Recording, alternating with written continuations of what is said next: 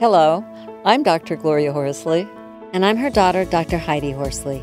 Heidi and I want to welcome you to Open to Hope Conversations, the podcast. We believe that the greatest gift you can give yourself after a loss is hope, using this moment to connect with others who have not only survived but thrived. So let's get started.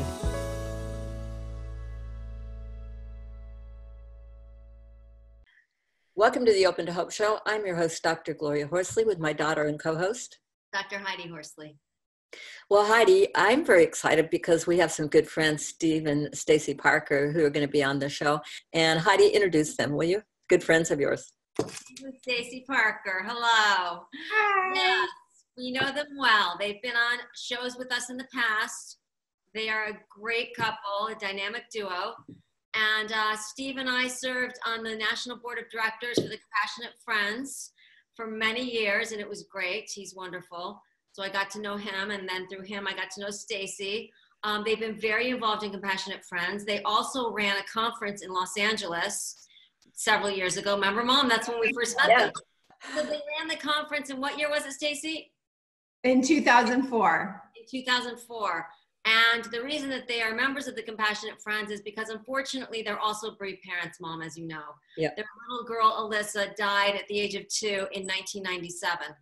And since that time, they have devoted a lot of time to helping other parents heal after loss. Stacey is a volunteer at our house in Los Angeles and on the Cedars-Sinai Medical Center and UCLA Mattel Children's Hospital Board as a patient advocate. And she has just written this book, as you said, and it is called Grief as a Second Language. So welcome to the show, Stacey and Steve. Thank you so much. Thank you. So great to see you guys. Well, grief is a second language. Talk about that a little bit. What does that mean? Just even the title is provocative. Yeah, so the title actually is not my own. It's part of a series of books, and the publisher has written several. It really is like learning a new language when you are grieving because everything is different. What about defining your grief? I guess the first level of grief as a second language is that I know for a lot of guys, just starting the process, I think that was a very hard thing for me, is to come to grips in reality. And I prolonged the beginning of my grief. And that's where Compassionate Friends helped me out so much, is that it was a place where I could begin the process and begin to learn and understand and kind of find my path. So I think accepting it, Grief as a Second Language as the book, provides tools. And I think it's just a way to get started, because I think the process is not defined by a roadmap that we all follow, which is evident between Stacey and I, and I'm sure all of us, we did it differently. And as Stacey and my grief was, you would say, exactly the same, but our roads were very different. And you have to find your road. So I think some of the examples and exercises from me reading the book kind of get you to think about, getting on the path, because you can't heal until you get on the path. And I think some people put it off for a very long time. I was fortunate only to put it off a little time, and bringing it back to, as a man, we're supposed to bury it and move on, like not literally, figuratively. Our feelings, we're not supposed to cry. All the things men aren't supposed to do hurts the grieving process, because until you accept it and let it out, you cannot move forward and learn your second language and how to adapt. And as we've always talked about, our new normal, because normal will never be the same. As a second language is really, you've kind of been thrown into this new situation. And so defining it is really, for me, it's what will help me or you or, people or individual move forward with their pain. And so it's not something obviously that is, automatic. It's an incredibly gradual thing that takes a very long time. So how did you get started personally? Personally, I barely moved initially, and then I had a panic attack about a month in. And I realized I was not functioning. And so I didn't function for the first couple months, I think. It was really day by day, moment by moment initially. And then it was little goals. Like there was a yoga teacher that I liked at our gym. And so I would say, okay, if I do nothing else today, I'm going to get up and I'm going to go to yoga. And, you know, if I took a shower, that was a big deal. And so it just started slowly. And then friends would ask me to come out, or my mom would come over. And so slowly I would kind of do little things. And then it just kind of, it went from a little bit to a little more, and then a little more. And so that's kind of where I started. How did you get involved with Our House? It had been probably about 10 years after Alyssa died, and I knew someone who was on the board, and they said, you know, what do you think? Do you want to give back? And I thought, okay, am I ready? Okay, maybe, you know. So I went through their training. They have a couple day training, and they put me with a group of 4 to 7-year-old kids who had lost a parent. And I was kind of surprised initially. I thought, I'm not going to work with bereaved parents, but it ended up being a really good experience. And it also taught me that, you know, even if you're little, even if you're older, I mean, everybody grieves, and they grieve in their own different way. I wanted to loop back to something that Steve said, because he said that he and Stacey grieved differently. And I love how you guys are together, because we rarely have a couple at the same time together. So I'm just curious on Steve, how did you guys do, and you can both answer this, but how did you grieve differently than Stacey?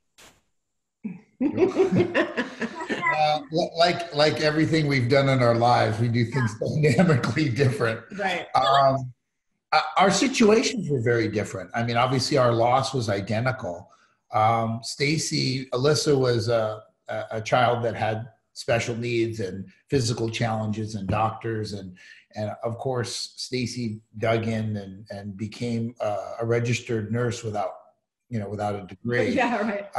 And just did what she had to do to make Alyssa's life as good as possible. And we did everything for her, and that really was Stacey's doing. So when Alyssa passed, Stacey was left with sitting in an empty house, and I had to go to work. That's just what, you know, our roles were very different. So I think it really hit her right between the eyes, because every minute of every day was concerned with Alyssa. Of course, I had my concerns, but it wasn't my job. It was my, you know, that was my, you know, so for me, and again, I think being a guy, this is probably a guy thing, is that I don't know that I could have dug in right away. So the easiest thing for me to do was to dive somewhere else and have my diversion. That took me about 6 or 8 months, and, you know, compassionate friends, as we've talked about, you know, I went kicking and screaming, but felt the need not only to go for the first couple years and learn and do, but then the following 5 years-ish, we ran the support group. So it was just, again, for me, getting on the path was, I think, harder. Stacey, I think, was slammed into the path. Yeah. And you threw yourself into work and then eventually found TCF. But like you said, and we see this all the time when we interview people, Stacey, you lost your job because taking care of a sick child is a full-time job. And like you said, you're a nurse without, you know, and you knew more about her health probably than most of the people that worked with her, the professionals. Right. Right. Yeah. It was a big adjustment for me, because I was her caregiver, and then when she was also my only child at the time. So I had this kind of emergency where I thought, what's my reason for living? I mean, I was trying to keep her alive and trying to keep her happy. And I felt like my job and my life had been taken away. Mm-hmm. So it gets me into where angels fear to dread. You have 2 kids now. What about intimacy? What about getting together? Was that hard at first? Yes. For me, it was because I felt it was hard to do anything that was pleasurable. I mean, I guess I felt like, you know, just laughing and doing, you know, just the normal things was really difficult in the beginning. But I mean, it was a slow process, like everything else, just kind of getting back into a little routine or whatever. But I know for me, it was a little bit difficult. I think initially really all I wanted was a hug and just to feel close to somebody and not to necessarily have it lead to anything. So I would say just take it really slow, try and be open and talk about it. Do a lot of holding hands and hugging and reassuring each other that you're there for each other. I think that's probably my best suggestion.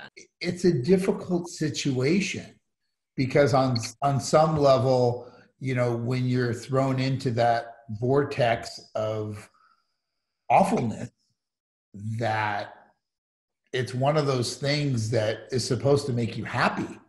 And there's a guilt that comes with being happy. I think that's part of the challenge, is that it took me a long time to hear her laugh and remember her smile and do anything that brought me any happiness, because you would feel guilty about being happy.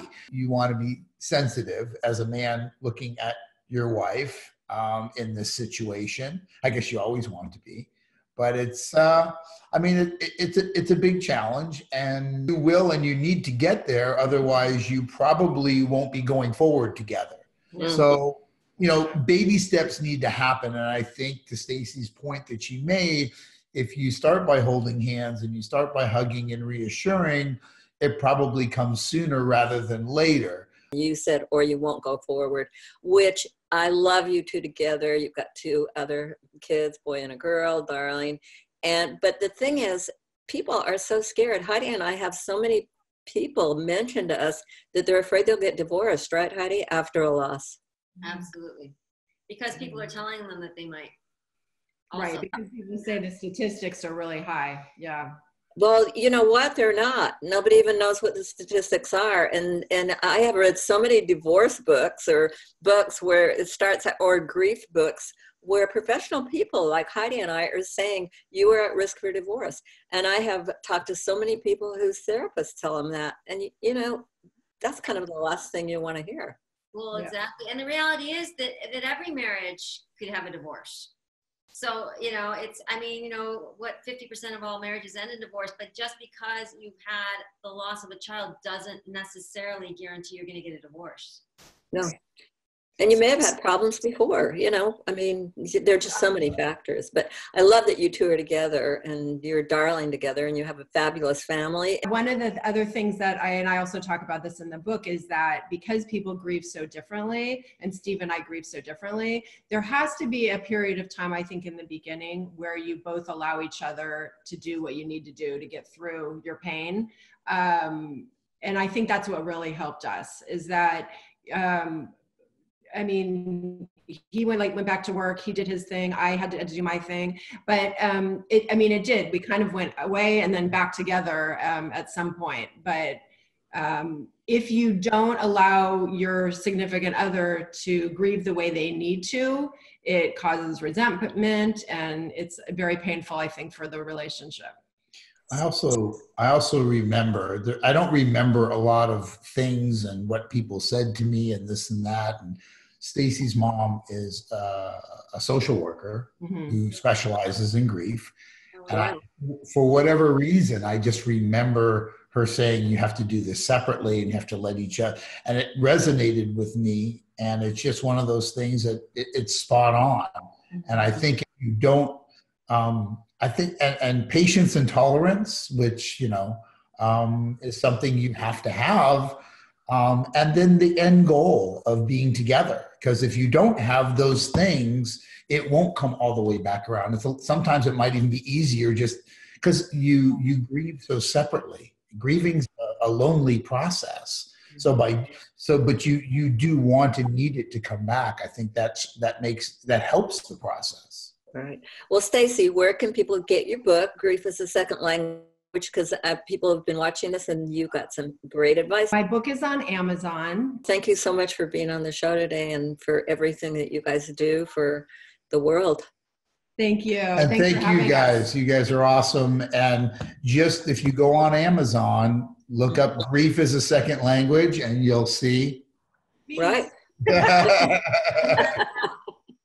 Thanks, Steve and Stacey. We adore you guys. Love you. Love you. Thank you for everything and all what you guys do for the community. And we want to thank everybody for watching this show today. And Heidi and I always want to remind you that if you've lost hope, please lean on ours until you find your own, and God bless. I'm Dr. Heidi Horsley. You have been listening to Open to Hope, the podcast. You can follow Open to Hope on Facebook, Instagram, and Twitter. To learn more, visit us at opentohope.com and go to Apple Podcasts to subscribe. I'm Dr. Gloria Horsley. Join us again next week for another Open to Hope conversation, where we invite you to lean on our hope until you find your own.